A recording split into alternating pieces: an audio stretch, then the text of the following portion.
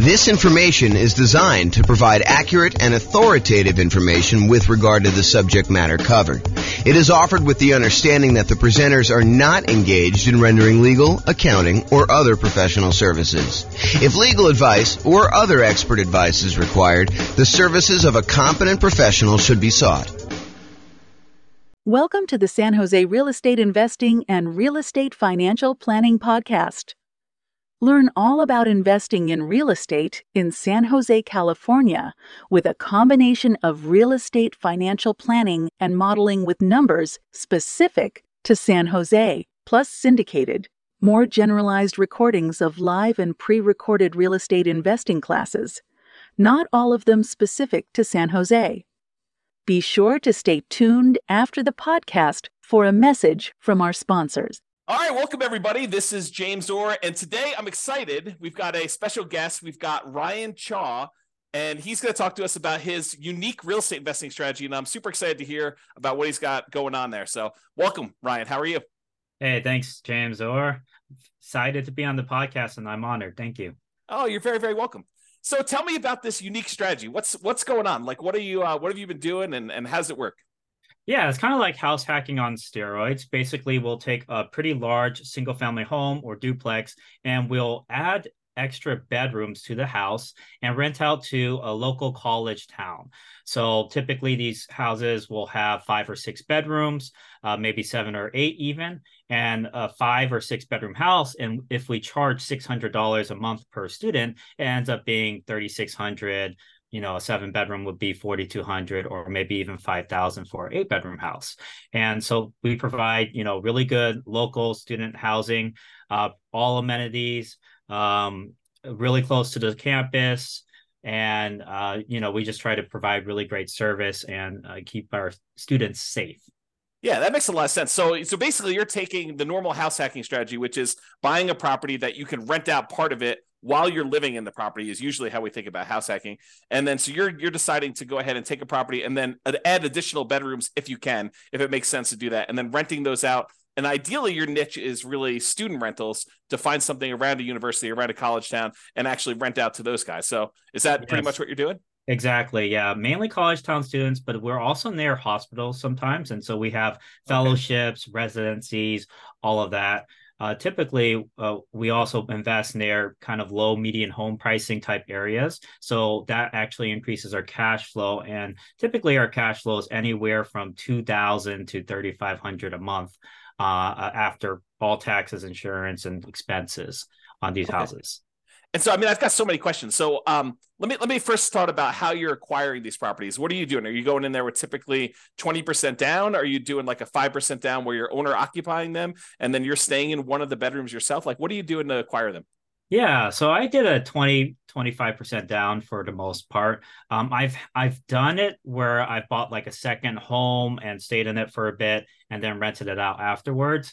That was more of a 10% down. I kind of had to do it out of necessity because I couldn't really come up with the full 20% at that time. But then I also take out HELOCs. I might do a cash out refi, and I'm also partnering up with capital partners who are putting in the down payment for me. And then basically I do all the management work. So growing and scaling that way as well. Okay, so you're basically, so some of the stuff you're doing is you're going to go in there and you're going to put 20% down or 25% down, and then you don't have to move into the property, assuming you're not moving into a lot of these properties. Is this something you started like when you were in school, or did you start this after school? Like, what'd you do? Yeah, so when I graduated, I graduated as a PharmD from my school in Stockton, California. And I just wanted to get started as soon as possible in real estate because I knew it's the best way to create generational wealth. I had a grandpa who really killed it in real estate, and he also helped cover part of my college tuition and my brothers as well. And so I realized that, real estate's one of the best ways to build wealth for the generations. And so, I got started right away. I worked 15-hour days. I will work 6 or 7 days a week. at the retail pharmacy as well as the hospital pharmacy to just save up as much money as I can. And so I basically started off purchasing one property a year, and I kept reinvesting that cash flow. So for the first 6 years or so, I didn't take on any partners. It was all my own W-2 income as well as cash flow for my properties and equity as well. And then eventually I decided, I could go scale much faster. So I partnered up, and this year alone, I purchased 8 properties. And you're still buying them with your own credit yourself? You're partnering and you're primarily the credit guy when you kind of do those deals? Yeah, I usually do most of the marketing. Actually, I partnered with my uncle. He put up the down payment for the first 2 houses. But then after that, we ended up doing more of a 50-50 scenario because we were creating a lot of cash flow. We wanted to reinvest it. And plus, he was starting to help out and do a lot of the management piece as well. What are you doing for loans after you fill up your 10 loan spots? I assume you're over 10 at this point. I'm at 8. So okay. I purposely did that because I still want to purchase my dream home and maybe my beach house or whatever. Yeah. I want to save at least 2 just in case, right? Otherwise, you run out of loans. You can't do a conventional loan anymore. You're kind of screwed, right? Well, so what we do now is the good news is for owner occupant properties, the 10 loan limit does not apply. So you could still do conventional financing over 10. Where you get caught is if you have more than 10, you try to get your next investor property, then you get cut off. You need to go to some type of other, non-conventional type financing. Right. I did actually use my owner occupied one right now. I'm house hacking this one, but yeah, totally understand there. But yes, what we do is DSCR now. In DSCR, you can use the rental income that the property will generate as long as it covers the debt, the anticipated mortgage payment, monthly mortgage payment. You will be approved for a DSCR loan. It's like a 1.1 times usually the monthly mortgage. And are you seeing mostly 30-year fixed rate financing on those, or are they going to be some type of adjustable rate mortgage with a balloon of some type? 30-year fixed, yeah. I do 30-year fixed. My last one is 8.125%. So it's definitely, it's higher than the investor conventional loan, but not by much, because investor conventional loans, I think they're reaching high 7s, mid 7s right now, 7.5, 7.625, Are you using like a local bank or a national bank to do those kind of DSCR loans? This is actually a national lender. Yeah. I found them through a network that I'm part of called GoBundance. Okay. Very cool. So you said you're managing the properties yourself. And since you're renting the students, are you trying to do like the classic, get the parents to co-sign, and you're doing like a year-long lease, but they're really only there for 9 months? Like, what are you doing for handling some of those traditional student rental type issues? Yeah, for sure. So I always do a lease. If I'm in the middle of the year, I'll do a lease until July 31st. And then from there, I'll do August to August leases.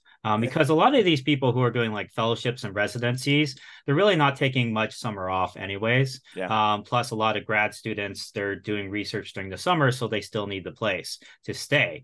With that being said, if they do not need it during the summer, they can always sublet it to another tenant, like a summer school tenant. And that happens just fine. I'm able to even help them out. I tell them, I can help you out during summer, although it is your primary responsibility. I'll help you out, and I haven't really had issues not having like somebody not being able to find a subletter. Like I would say 9 times out of 10, they're able to find a subletter. And so are you co-signing? I would say it depends. So the kids have several ways to pay the rent. They could take out student loans. They can take out, might have financial aid. They might have a job. They probably, the most common way is their parents are covering the rent, right? Mm-hmm. So if you have the parents covering the rent, in that case, I will have them co-sign. And what's great about this method is you never have to deal with unpaid rent, because what parent is going to just stop paying rent for their kids' lodging, right? Yes, likely. Well, although I've known some crazy parents out there. Maybe you find one that's willing to let their as long kid as go. they have a good relationship. Okay, so that's awesome. So you're not really having the need to do the co-signer if you're getting student loans or financial aid, because you think if they demonstrate that the financial aid has a section for room and board, which is the case in a lot of cases. I've even had somebody who paid the full year, never stayed at the house, but the financial aid was covering it. So said, might as well take it. Are you collecting the entire lease amount up front then, or are you collecting it as they pay out with the student loans? I don't even know how student loans work anymore. Yeah, so it's due on a monthly basis still. Okay. Yeah. And does the student loan stuff come out like all in one lump sum, or does it come out in Yeah, like usually monthly? it does. So come out like for the fall semester, there'll be a one lump sum, and then there'll be a lump sum for spring. Usually, it's around August timeframe or so that they'll get most of the funds, Okay. or a And little like, bit before. what's a typical like price of house you're doing with this strategy in your marketplace? Yeah, so where I'm investing now, I invest in California and out of state. So I have five in California. I have eight of them or nine of them out of state, one in Alabama, eight in Ohio. So the price in Alabama was 210,000. We're renting that out for 4,200 ish, a little bit more. I think 4,250 Okay. per month. And then for Ohio, I will buy the first one we bought was 210,000, and we rented that out for $3,750 per month. So the Okay. cash flow on that was around 2,300, 2,500 a month. And the cash flow on the Alabama one is around I think it's a little bit over 3,000 a month or so. Okay. And when you're qualifying for the loans, is the lender using the student the student rental income, or are they using more of a traditional rental income in order to qualify for the loan? Yeah, so that's a very good question. So if you do a DSCR type loan, to get qualified, they will estimate what the market rent is. They're not going to assume that you're going to rent by the room. And sometimes, like if you do a refinance through a DSCR, they prefer to have a traditional lease. So you would have to have everyone sign on like one lease. But for conventional, they're actually okay doing a refi and taking 75% of your rental income. Usually 75, sometimes 100% if you actually report it on your tax returns. And as long as the conventional lenders, usually this is in most cases, as long as they see 1 year leases, they will still take that rental income. And they might take off 25% of it at most, but they'll still use it for sure. Okay, that's super interesting.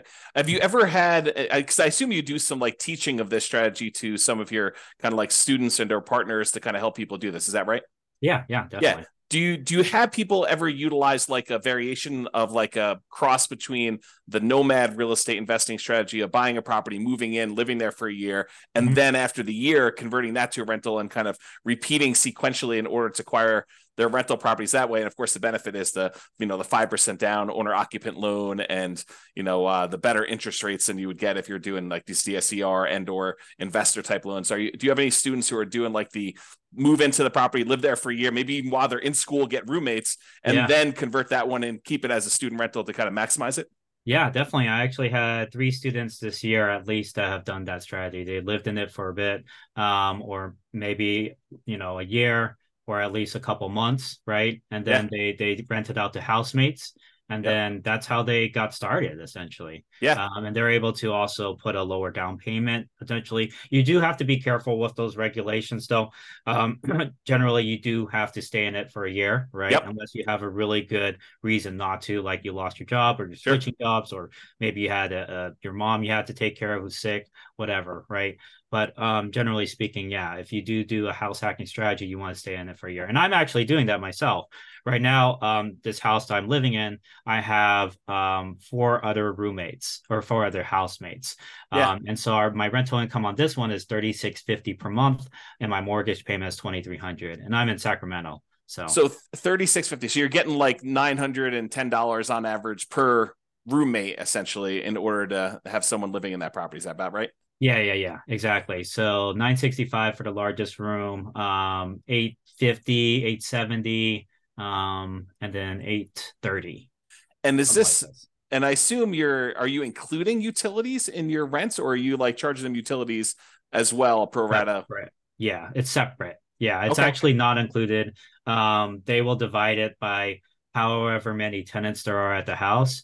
But I will cover the vacant room. So if there is a vacancy, I will cover the utilities for that one room. But like, let's say there's five people at the house, the bill is, I don't know, 400 or something like that. Each person would pay maybe $80 a month for utilities. Okay. Have you Um, had any issues with filling a vacancy like mid semester or anything like that? Or like if you don't fill it before the start of a school semester, it's a little harder to fill or anything like that? That's actually a great question as well. So a lot of people worry about that, but that's actually not the case, because there's always people coming into the college. In Mm-hmm. fact, around now, September, October and November, you'll actually see a lot of international students coming in because they just had their visas approved. Okay. And visas, they get approved anywhere from, during the summer all the way until like December, basically. So you have all these students who are coming in finally after their visas approved and, getting started in person learning right away. But before that, they had to get all that situated. So you'll see a lot of people coming in like that. Also, if you're close by a hospital, it really doesn't matter Yeah. what the timing is. But with that being said, there are going to be like a big wave of students that will apply in April, May, and July. And then for spring semester, you'll get a wave around, November, December timeframe. So there's always people applying. There's even summer school, right? They'll apply Yeah. around March or so. So you'll always get these kind of waves throughout. So don't worry too much about the timing. I actually purchased in the last year, I purchased pretty much a property every other month or so. Okay. Yeah, it was just throughout, and we still filled them all the rooms.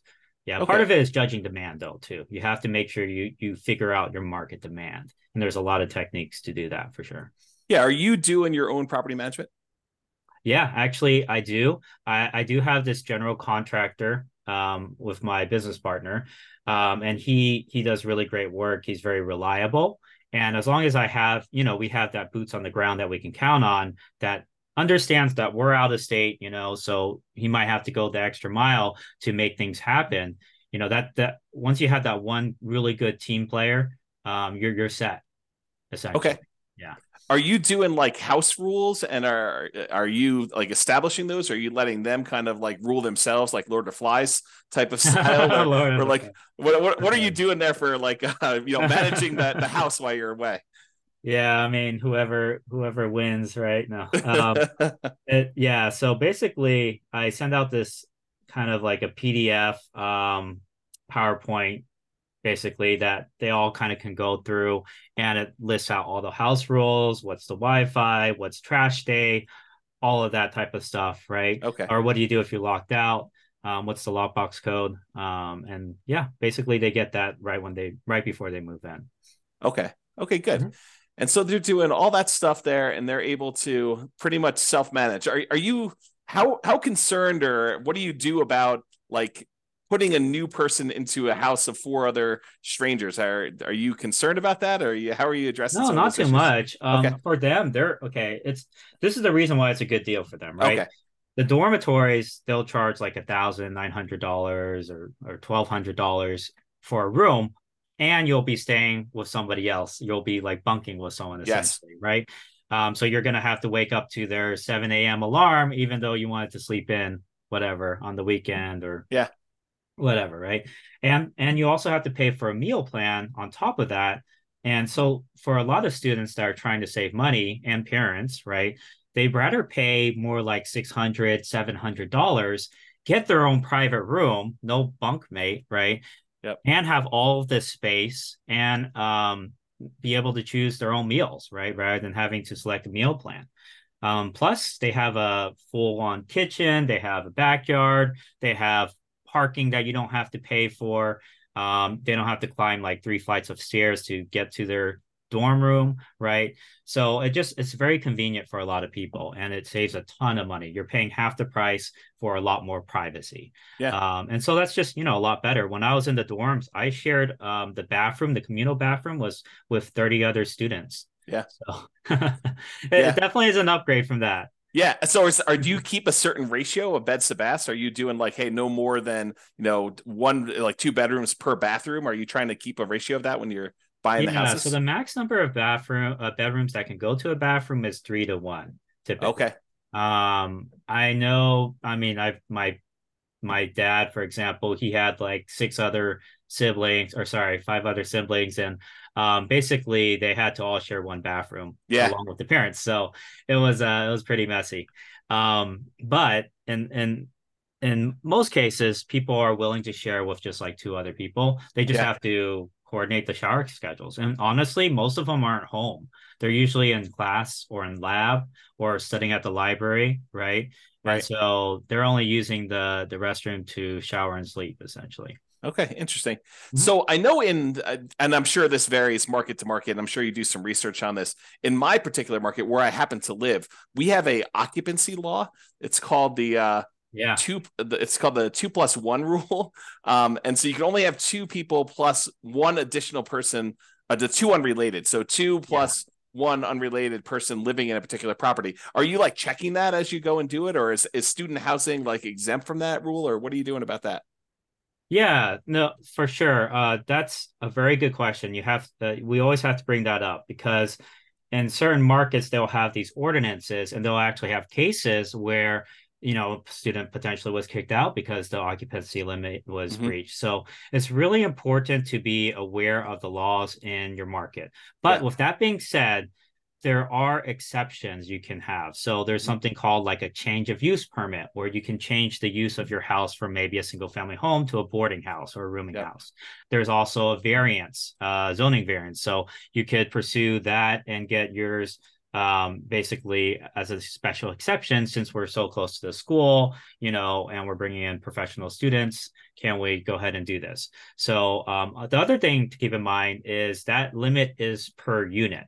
So if you have like a duplex, you can still have, let's say there's three unrelated per unit, then that's six. If Yeah. there's four unrelated, that's eight. And sometimes even, for example, University of Alabama, I know if you invest near there, they have this kind of zoning directly around the school that has up to five unrelated. And then Yeah. past that zone, basically, I think it's four unrelated or something like that. Okay. But yeah, you have to make sure you're keeping up with the zoning laws. But what I would do is contact a local real estate attorney and say, hey, this is what I want to do. Occupancy limits, what can we do about this? Right. Because we're trying to offer, really good student housing.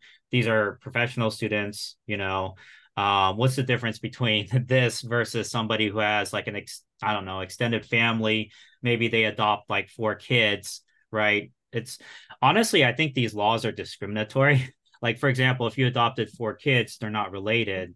I mean, by blood, right? Wouldn't that be considered against the law, right? In our particular market, it's actually if they're adopted by you, they count as being part of your family. But Oh, I'm sure okay, cool. everyone is a little bit different. You got to go actually read the regulations. But in my Yeah, particular market, that's how it works. sure. Yeah. Polygamy, I don't know. Yeah, I don't know about that Honestly. one. So I'm not it is seeing many of those here. inherent, in my opinion, it's kind of inherently discriminatory. But I mean, also you have to make sure you're in compliance with the law. So you Yeah. have to talk to a real estate attorney who's an expert in that. And that's Yeah. kind of their job to kind of make sure you're doing it correctly. Have you done this strategy outside like a local university or a local hospital sort of area? Like have you tried this just in a random spot?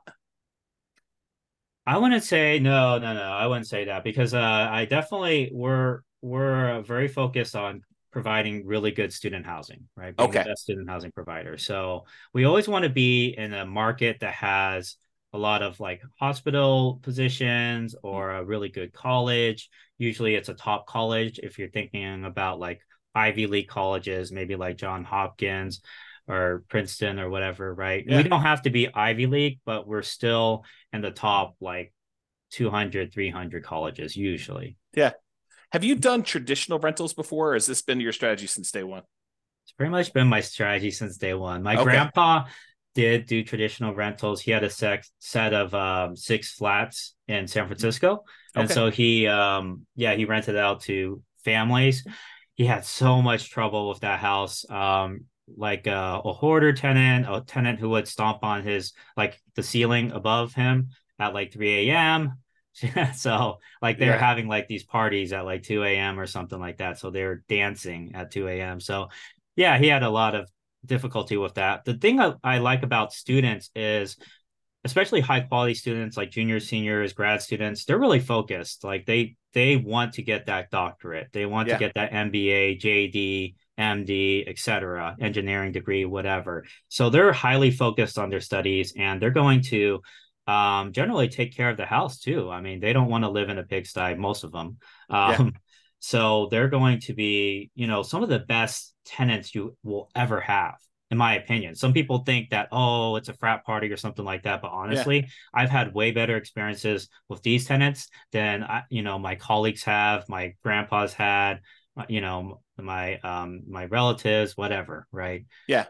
And are you Go doing with it some? all. I'm assuming you're doing like little things to cater to this group, like Of course. keypad locks to let them in instead of Mhm. having to do separate keys, and you can Yeah. remove one, and like all that stuff that I'm sure you're kind of really focusing in on to cater to this group of students. Oh Are yeah, you and all the amenities we provide to cater towards that. We have like a Ring doorbell system, and they have access to it so they can see when their packages are delivered. okay? So that provides the safety. We have floodlights. We have study desks everywhere. We have a study room potentially.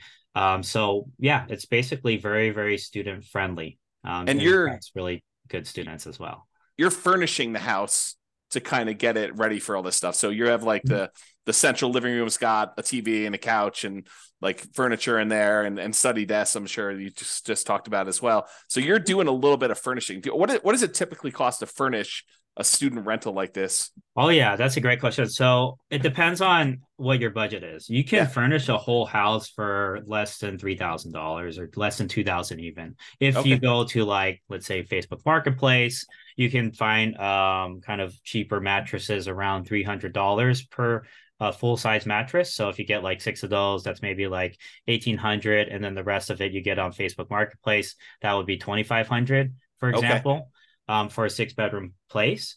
But it's kind of up to you if you want to do what I do, and I kind of invest in pretty really good furniture. I mean, it's cost effective, but it's also really good. Yeah. I go to Amazon, Walmart, and Target and Home Depot. Those are kind of like my go-to places, and Lowe's Yeah. as well. And then for kitchenware, you can actually save a lot of money on that. You don't need a fancy kitchenware set. You can just go to the Dollar Tree or the 99-cent store, and all the utensils will be like $1, right? Or plates Okay. and cups will be $1. But it's still really good quality. Like I use it all the time, Yeah. my house.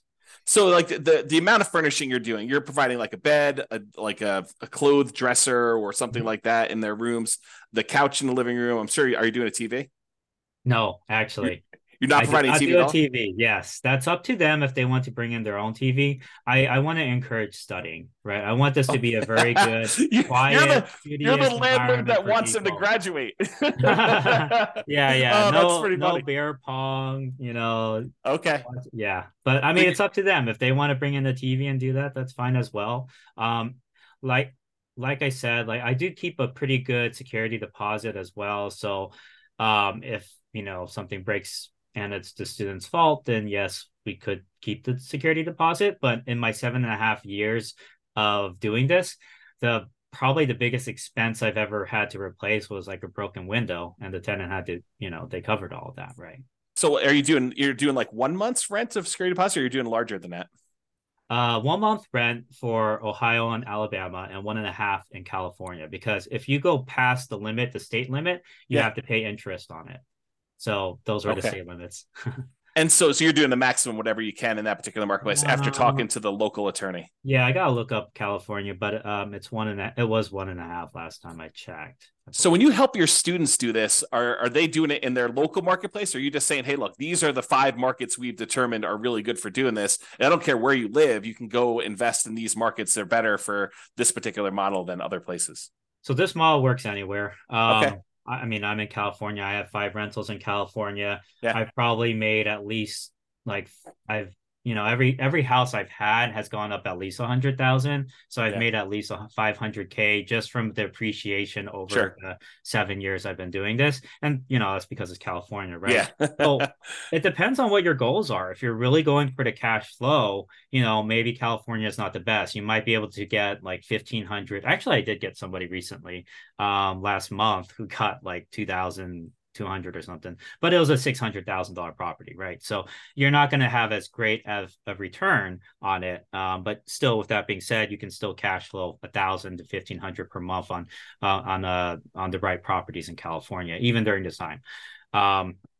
As far as out of state, there's definitely a lot more opportunity, at least, being in California, right? So I've had a lot of people who were in the Bay Area. I think I have at least 4 or 5, well, yeah, over 5 actually, over 5 clients who live in the Bay, but then they rented, they bought out of state. Yeah. Because they wanted that cash flow. But then Right. again, I've also had a lot of people who purchase in state, San Jose, Riverside, UC San Bernardino, Stockton, Sacramento, Elk Grove. So, it works everywhere, Yeah. essentially. Just like, Yeah, do you want that's more appreciation or cash flow?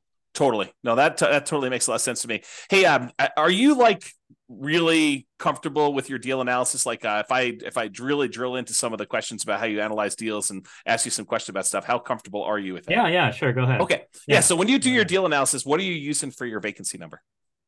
5% or so. The Okay, you're first using. year, there's going to be a little bit of vacancy potentially. There could be. Like sometimes I get it filled within 2 weeks, but sometimes it could be a month, might be a month and a half, right? And that's pretty typical. So I'll put 5%, but I have back-to-back leases. Okay, so you're doing 5% for your vacancy number. What are you setting aside for maintenance on the property, and what do you include in maintenance? 1% of the total property price. So let's say it's like a $500,000 house. I'll set aside $5,000 a year, or 300,000. I'll set aside 3,000 a year. Okay. That's for, I mean, there's appliances that break down all the time. Maybe a toilet, maybe some plumbing issues. Every once in a while you have like a sewage line break, or Yep. replace a roof, or replace a HVAC. And that's why I say it's really important you make at least like $1,500 per month in cash flow on each property. Because let's say you're only making 100, or let's say you're making $200 in cash flow, Yep. you're only making like 2,400 a year. If you get a new roof that's $15,000, that's like, I don't know, that's like 13, 15 years of your cash flow just gone, That's right? right. It's So gone. like you have to at minimum be making like 1,500 a month, and Yeah. most traditional rentals you can't do that. And if it doesn't do that, it's not really worth pursuing, because I mean that's 1,500 a month, it'll be only 10 months worth of cash flow, but then you're good for the next 30 years for that Yeah. roof, right? It's a totally different picture. So very important, not to leave half your money on the table. That's why I say renting by the room is the future, man. Co-living, it's saving people a lot of money, Yeah. or so they can save their down payment for the actual house they buy eventually.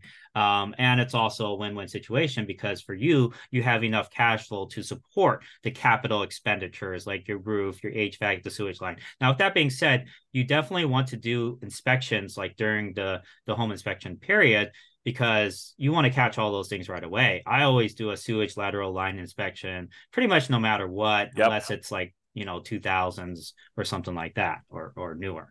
Yeah. But yeah, you want to catch all that stuff so you can negotiate with the seller, and at least the seller can pay for half of it. And I've had a full roof paid for. I've had two full roofs paid for, actually, and I've had half the HVAC paid for. But I've also had to replace roofs and HVACs. So Yeah. can't always So get when So let me dig into your maintenance a little bit. So you've included some things here that I would normally consider like more of a capital expense on a property, but it seems like you named those as part of your maintenance. Do you have a separate capital expense allotment that Yeah, you're I using? usually assume CapEx to be, I set aside like 10,000 or so, generally speaking, for cap. 10,000 per what period? I just at the beginning, Okay. Then I also set aside, like I said, 3,000 a year that will go towards landscaping, appliances, general maintenance, etc. But And that's your maintenance number. yeah, exactly. Yeah. And that's like, what you get from taking all the expenses that I've had over like 5 years, or well, it's been 7 years now, but I did an average over 5 years, and I just divided and set, and it turned out to be around 3,000 per house ish. Okay. Yeah. And how often are you doing paint and carpet? How many turns do you typically get out of paint and carpet with a student rental? Oh Before you yeah. have to, So at the beginning, I might replace some of the carpet if it's yeah. really messy. What's nice is LVP, right? Yeah. Is $3 to $4 per square foot. That's actually really, really, really cheap. Yeah. I mean, a bedroom will be maybe 120 square foot. That's maybe 360 for materials. Your guy charges labor. It might be, I don't know, 600, 700. I mean, it should be, but it depends on who you use, obviously. If you have Yeah. somebody with a license, they might want to charge more. But you can have a handyman replace flooring. Okay. I And so now going back to the deal analysis part, so we kind of got a better understanding of maintenance and capex and how you break that down. So as far as your personal expenses as being the owner of the property, I understand long-term rentals really, really well. I don't do any student rentals. What other expenses do you have on the property that you don't typically have on other rentals? Are there any utilities you're paying? Like what is considered an additional expense that you don't normally have on like these long-term rentals? It's very similar. The utility bills will be higher, but it's divided among the tenants, right? Yeah. So you're still not paying it.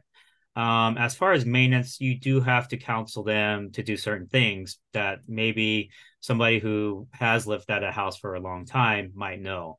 But Yeah. with that being said, even traditional long-term renters, they don't know things, you would think they would know. But anyways, there's certain maintenance things like any type of grease, like you're frying up bacon or whatever, you want to solidify it and you pour it into a fat trapper, and then when it solidifies, you put it in the trash can. Otherwise, if you pour it down your kitchen sink, that thing's gonna clog, right? Yep. Same thing for hair in showers.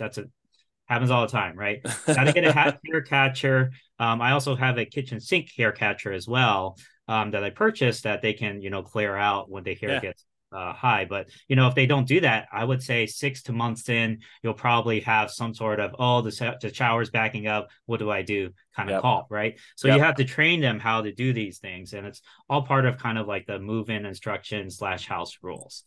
Are they mowing the lawn at your properties, or are you doing that as a service for them? No, I do it as a service. So I pay for landscaping. I think the landlord generally should pay for landscaping, but I did have a group of students who are like, "Oh, can we save money in rent if we maintain the yard?" And I Yeah. was like, "Yeah, sure. Why not?" So we knocked off $20 per student or $15 per student, and then they maintained the yard for us. So we didn't have to Okay. pay. And so they're doing lawn mowing. Or you're doing lawn mowing in most cases, except for that one kind of road case Yeah, where they're except for doing that it. one exception in like 7 years. Yeah. What's your lawn mowing usually run you? 60 to 90 a month. A month? Okay. Yeah, if it's like more complicated, really fancy, like trees everywhere and all that, it might be Yeah. more like 110 or 100. Yeah. And what are you doing for like snow removal? I'm sure Alabama probably doesn't get much snow. I don't know where you are in Yeah. California, they get snow, Yeah, but Ohio typically. you do, right? Yeah. So definitely they're not so I do provide a snow shovel, for Okay. water projects, but The shovel, or you actually provide snow removal? shovel and snow removal. So it depends. Like, there's a huge blizzard, right? Obviously, I don't want the kids going out and shoveling snow. I'll tell them Yeah. that. But if it's you know light snow, they can kind of help remove the snow from at least the front of the house. But with that being said, like if there's a blizzard and it's really bad, we'll get a snow removal guy out there. Okay. And so you're kind of manually managing all these things remotely? Like, Mhm. Yes, so, but I do also have VAs, and very soon I'm going to have okay. an executive assistant. And we created SOPs, a scope of work for them, and everything Nice. already. So they're going to be taking on that project sometime next month or so. Just because it's out of state and Sure. everything, I'm like, it's nice to kind of offload some of those projects to other Yeah. people. Yeah. Okay, that's really cool. So based on like the numbers you've gotten there, when you run your analysis, are you doing like a cash on cash analysis for your properties? Like, are you determining the cash number? Well, do you know what Yeah. your cash on cash typically runs for these for you and your students in general? I don't need to know Yeah. yours specifically. Right. So a lot of times it'll be above 20%. So like I Okay. would say, maybe on the low end 20%, but on the high end we've hit like 50% cash on cash returns. I know it sounds like, is that real? It kind of raises red flags, but yeah, we've made that in some of our properties. Yeah, and when you do your calculation, I'm assuming you are taking into account vacancy and the maintenance numbers that we talked about, and I assume the Yeah. capex numbers you're talking about, Yeah, you um, always have to take into account all of that. and Yeah. utilities and stuff like that for those. So Mhm. yeah. Okay. Good. Yeah. So it sounds like there's some pretty good returns to be made here. And at those rates, I mean, paying off the property is can be accelerated if you decide that's your strategy. If you want to go and reinvest things and pay down your loans, or you want to acquire additional units in parallel, I guess you could do that too. You save it for down Yeah, payments and yeah, exactly. I use it actually to paid down acquire. my very first property, and then sold it for 437,000 to buy 7 other properties. So you re-leveraged. You basically went in, you bought properties, let it appreciate because we were in a very bull market. With the market Yeah, going up last 10 exactly. years or so. That was my first house too, so 7 years ago. So Okay. significant amount of equity on that one. Yeah. And then you went and sold it, and then did you 1031, or did you just kind of take the money, pay the taxes on it, and then go out and redo it again? Yeah, I would recommend 1031 if you can, but it did require reinvested all of it, and I wanted cash available because we know, the economy. No one knows where the economy is Sure. going, but it's good to have cash on hand. So I Yeah. wanted that cash, so I was like, okay, let's just do this instead. Yeah. Are you a big reserve guy? Like, do you think a lot about reserves when you do your Oh rental yeah. property stuff? Oh Okay. yeah. I always 100,000 in reserves. Where I'm at right now, at least 100,000. Otherwise it's like, you know, I've seen a lot of stuff go down in houses right after Yeah. 7.5 years. When I guess like at the beginning, if you have like four properties, up to four properties, you could probably get away with like 25, 30,000 in reserves or so. Um, Unless you want to put everything on a credit card. And there are business credit cards, by the way, that'll do 0% for a year Sure. if you're worried. And there's also HELOCs as well, which you don't have to take out until you use it. But so I have all that. But then when you really scale, it's really important to keep a lot of capital in your pocket just because there's just things that come up. Yep. And I would say when you hit 10 properties, I would recommend having a good 80 to 100,000 kind of just as cash. So Or, you or think of maybe as a HELOC, maybe as a HELOC. Yeah. so you think of it in terms of a fixed dollar amount and less so in terms of like the number of months of the actual expenses you have on all of your rental properties combined, like like 6 months of reserves as an example versus your $25,000 in your account. You like to think of it in the dollar amount. Yeah, I usually do. Okay. I think about what I might have to eventually replace on each property as well. Sure. Right. And so Yeah. all of that kind of goes into deciding how much should we keep in reserves. Okay. So you're merging reserves with your CapEx account. Yeah, yeah. So Okay. a couple of reasons too, like, when and we've seen this recently, right? Banks are what do you call resolvent? What do you call it? They're insolvent. Insolvent. Yeah. Yeah, that's the word. Silicon Valley Um banks that we're talking about. right, exactly. And that's just how the banking system works, right? If everyone wants their money, they don't have it, right? That, Sure. that literally is the definition of modern day banking. So what happened in 2008 is all these people who took out HELOCs and all those banks started demanding, all that money back, right? And so one thing we're doing is pulling on some HELOCs, and we're okay paying some of the interest on that, Sure. just for the peace of mind to have that Yeah. liquidity, right? It's Because if you almost like pull it out and you put it in another bank, now they can't close the account. But if you paid off that HELOC or you don't use that HELOC, they can just decide to close that account. Uh, totally. it's actually written in the HELOC contract in most cases too. Yeah. So yeah, Yeah. if you're a Totally. real estate investor, keep that in mind, especially during these times. Good. Well, I'm glad you're doing the reserves. I'm glad you're teaching the reserves thing. Let me ask you kind of like a follow-up question about reserves then. Are you taking into account your reserves as a drag on your cash on cash return on investment? Are you setting aside like saying, hey, I'm acquiring this property. I know I need to have 6 months of reserve. So my total amount invested is my down payment plus my closing costs plus, my rent ready costs in order to get all the stuff ready to do it. Plus now I know that I've got 6 months of reserve. So I'm taking that into account when I do my analysis. No, I'm not including that in the cash on cash return if that's what you're Yeah. asking, because I'm not dividing by 100,000 in reserves. I'm dividing by the down payment plus the closing costs plus the renovation costs. Yeah, and I guess when you have 100,000 that you're spreading out across 10 properties, you probably wouldn't allocate the full 100,000 to a new purchase anyway. But I Yeah, was thinking if you do that, like say, hey, in order to acquire this new property, the lender is going to require I have 6 months worth of reserves for this particular new property that I'm doing. So that's true too. I'm Yeah, gonna say, hey, look, I'm setting aside this 6 months of money. I need this money in order to make the investment. So in order to calculate my true cash on cash return on investment, I really do need to take into account that I got this 6 months worth of reserves yeah, drag, and yeah, for sure. I can count that these 6 months of reserves is in whatever it is, your savings Awesome. account or Yeah, yeah, CD or the stock market, even if you're yeah, willing to keep that kind of like there, and you can count that return as part of your overall return, but when you're saying you're doing your cash on cash number to 20% or whatever the really rough number we think you can do for, it's yeah. a range obviously, but you're not taking that into account there, right?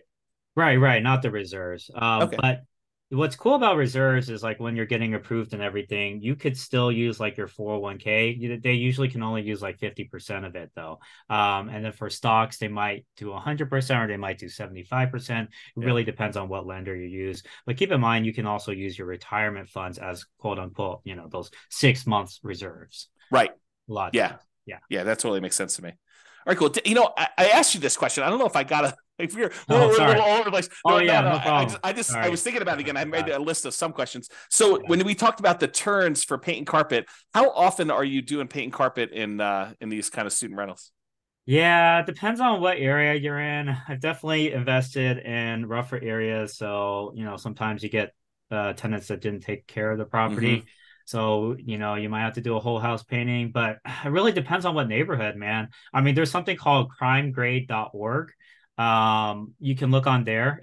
I would say it's pretty accurate for reporting, what areas have a higher crime versus others potentially. Yeah. And then if you invest in more like yellow or green areas, you'll have houses that are probably more well kept together because Hmm. it's just, everyone's high income there. They're keeping, they're paying money to repair their properties as they go along. Yeah. But I've also bought ones where we've had to, do a whole house, you know, like new flooring, new painting for every single room. So yeah. And so, like, how frequently though? Is it like every 3 years? I mean, I realize there's a range, but is it like on the low end, you should be able to get 2 years at a minimum, even if it's in a rough neighborhood. And then in the really nice ones, you may be able to do it for 5 years or 6 years. Oh, Or I see what you're saying. yeah, Yeah, ever since we've replaced with the LVP, that's a very good product. So we haven't had to replace it a second time over okay, the like 8 years, 7.5 to 8 years I've been doing it.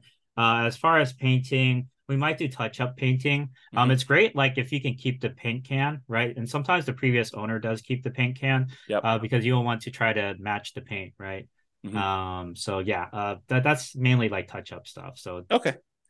I would say that. I don't know if I asked you Every about this. couple years. Do you have any parking issues, or do you like issue parking Yeah, that's spots? a good point. Yeah. So one thing I don't do is invest in HOA neighborhoods because HOA is another level of government. They could say like literally, hey, we don't allow renters anymore. And they could be Okay, like that, because yep, they're fast with their decisions. And it's hmm, not like the city where they have to go through this whole approval process, right? So I never invest in their HOA because, they could limit parking spaces, all that type of stuff as well. And so it's really important for me to make sure when I purchase a property that there's enough um, like street parking available, or maybe there's a large pavement or garage that I can park a lot of cars at. But okay, I always assess that. It's very important to look at that. And usually I try to have enough parking for 5 cars at least. okay, But with that being said, I'm so close to the school that I would say half the students will either bike or walk or take a shuttle. And okay, that's another good point. If you're nearby a shuttle stop, that's a huge um, benefit as well for okay. safety. If you can buy near there. How are you dealing with two related issues in my mind, at least? How are you dealing with mixed gender in the houses? Like, is it all boys, all girls? Are you don't really care? They're adults, they need to take care of themselves. And Yeah. then the second follow-up question related to that is, how do you deal with boyfriends, girlfriends staying over at the properties? Oh, that's a great one. The default is co-ed. The default will always be co-ed because it's 50-50 essentially for Yeah. for females and males. But with that being said, there's a lot of different cultures out there. For example, like Indian culture, the girls aren't supposed to be living with their guys until they're married. That's Hmm. just cultural Yeah. things, right? It's a cultural restriction. So, for those, tenants, they'll say like, we prefer to stay with other females. And so it's really important. You're not like being discriminatory. So like in Right. your ad, you cannot say like females only at this household, right? Right. That's discriminatory. Yeah. But you can say like, hey, we have a group of girls that want to stay with other girls, can we match them up? And so I'll have like one house that's like, I'll put all the females at the house because they all want to stay at an all female house, Yeah. right? And obviously we work it out together with them and everything. And then I'll have a co-ed house. I'll have houses that are all guys. Well, I just try to figure out how to best match them up because Yeah. I kind of have a little bit of a questionnaire, like what kind of roommate do you want to stay with? Do you prefer co-ed, Yeah. all females, whatever? And then I'll match them up accordingly. It's kind of like how colleges will do that, like freshman year. What are what qualities in a roommate are you looking for, right? Yeah. So And so you're doing that level of like almost selection and yeah, pre-screening for yeah. your It's on tenants? my Google form. I have an intake form. Okay. What year of you, what Hmm. are your preferences, what room are you preferring, a larger one, a smaller one, all of that type of stuff. Oh, move-in date, of course. So all of that information's on the Google form that I sent out. Okay.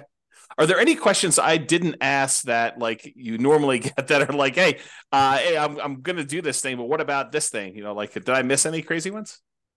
I would say No, I mean, I think you were very comprehensive for sure. I would say the keys to success in this industry Yeah. is definitely, I think in general though too, is I think there's always three elements to real estate. The Hmm. first one is the numbers, like getting the math right, getting the deal correct, making sure you have your ROI and all of that.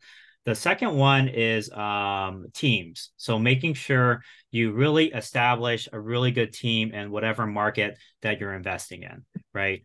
Um, and then the last one is, oh shoot, I'm trying to remember which one was. That's all But you need.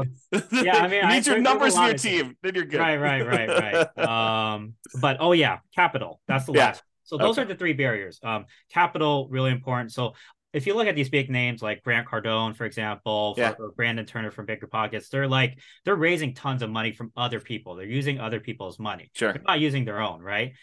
That's how they scale. That's how you scale. You have to have a source of continued capital, whether it be your W-2, whether you have capital partners, whether you use creative financing by tapping into equity on your house. You have to solve the capital barrier because number one thing people say when they ask to buy a house, they say, "Oh, I don't have enough money." Well, you have to figure out how to get that money. Then you have to beg, borrow, steal, and that's the phrase, right? Right. You have to solve the capital problem. The second one is the team problem, which is you got to have people you can rely on. And then the last one, like I said, was the deal problem, like making sure the deal.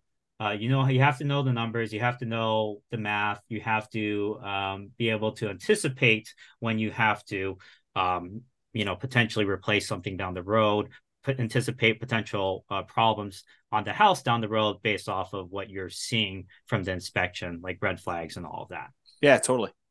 That's great. So when you like help your students out, like what are you doing? Is it a standard thing you're doing? Do you have like a lot of variation? Is it like coaching? Is it just information? Like how are you assisting your students? Mm-hmm. Yeah. So for those who are interested in student housing or creating a student housing business for themselves, I provide a 6-month program. It's one-on-one coaching through Zoom, just like this. And it's 30 minutes to an hour calls, usually every other month or every other week. Sorry. And at the beginning, we kind of meet weekly as well. And we just go A through Z. Market demand or market analysis, deal analysis, renovations and negotiations, marketing, and then how to create like a management system for it as well. Okay. And yeah, all of that all rolled into kind of like a 6-month program. And I've had over 50 clients.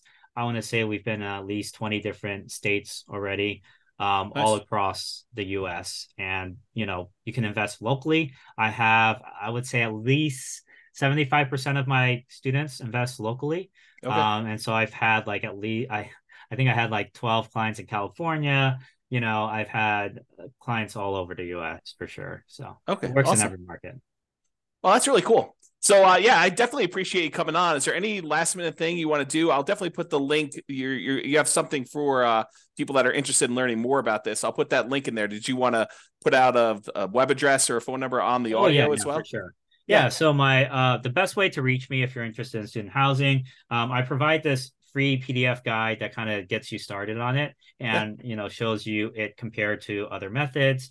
That's at www.newbierealestateinvesting.com/guide. So that's www.newbierealestateinvesting.com/guide. And newbie is spelled NEWBIE. And you'll also get, if you sign up for that PDF, you'll get regular emails from me about all the mistakes I've made, some of the things I'm doing currently, some of the strategies I found work really, really well. And yeah, it's just free information. That's awesome. I do appreciate it, Ryan. And yeah, thanks again for coming on and sharing all of your knowledge about this student housing stuff. I think this is a great strategy for those that definitely are having some challenges doing cash flow in their marketplace, with home prices having gone up really rapidly in the last decade or so, and interest rates are up a lot in the last year and a half, and rents are up, but not quite enough to kind of counteract those really high prices and those really high interest rates. So this is I a hear great you. strategy, great solution for someone who's struggling to get cash flow, and for doing a little bit more work. I don't think you're up all night doing your management of your student rentals, but it's probably a little bit more than just a regular property management job, but Oh not yeah, that much up more. until last month, I was still working my pharmacist job at 32 hours. So I was Yeah. doing it all on the side. Yeah. Yeah. How, like, what do you think you put in, like, on average for a typical property? Like, what's a typical property management month look like for you in terms of Yeah, at the just time? beginning, it depends if it's like at the beginning or later on, right? But Yeah. at the beginning, probably 3 or 4 hours a week or so, just, to go through that whole process. But once you have your tenants in and everything, less than 2 hours a week Yeah. Yeah. And, average. and Yeah, so you're trading a little bit of time for a lot more cash flow on your rental property. And so you could almost say, look, exactly. cash flow on this property, if I wasn't doing this, would have been whatever it is, $200 a month. But because I'm doing this little extra work, now I'm making an extra $1,000 or $1,500 a month in Yeah. cash flow on this. And you divide that by the number of extra hours you work, and you're still making, whatever it is, $200 an hour. I'm just Yeah, the making numbers return up. But on time invested is insane for yeah. leverage assets, right? So think about this way: if you get like 4 of these properties, they're cash flowing 2,000, 2,500 a month. You could be made you. I mean, this is like not everyone, right? It'll depend on your market. I Yeah. got a caveat, but like you could very well buy 4 properties, making 8,000 to 10,000 a month in cash flow. And how much time would you put in? Let's say it's 2 hours per property times 4 properties. You're putting in 8 hours a week, one work day to make 10,000 a month, Yep. right? I mean, it's like, Not bad right? at all. I mean, you do that, you acquire your 4 properties, especially if you do something where you live in the property. You don't even have to have the roommates the first year you live in it. You literally can live in the property just yourself. Yeah. Not rent it out at all. Then when you move out at the end of the year, then you convert it to a student rental and you put, 5% down each time you acquire one of these with a conventional loan, or maybe even nothing down to a USDA or VA loan, or 3.5% down FHA in the first one. And then you got these, for 20% down on one property. If you do it over 4 years where you put 5% down each time and move into the property, live there for a year, and then convert it to a rental for the amount of you had for one down payment on one rental property. Now you acquired 4 of these and you got $8,000 a month in cash flow. I mean, if you can do the $2,000 from the rentals, and you're done. I mean, a Smart, 4-year man. process, you acquire it all, and you're ready to go with your student rental empire, and you do a little part-time until you get a little bit more cash flow. Then you hire the property manager. You hire like a VA or two to kind of oversee the whole business for you, right? Yeah, exactly. That's Work it. on that team, right? So it's only those 3 things, right? Get the math down, get the capital problem solved, and then get the team problem solved, or Yeah, the system/team problem. Yeah. that's awesome. Well, I really do appreciate it, Ryan. Thanks so much for coming on. It's been great having you. Thanks so much. Bye-bye for now. Thanks, James. With home prices up, mortgage interest rates up, and rents up, but not quite enough to counteract the higher prices and interest rates. Cash flow on rental properties in San Jose is harder than ever. Book a call with the Real Estate Financial Planner to apply our proprietary 88 strategies to improve cash flow on your rentals. See the show notes for a link to schedule your call and improve your cash flow today. If you're a real estate agent, lender, or professional in San Jose that wants to help our real estate investor listeners, consider reaching out to learn about collaboration opportunities with this podcast. We'd love to add more value to our listeners by having you assist our investors buy, sell, and finance their real estate investments. See the show notes to schedule a call to discuss collaboration opportunities.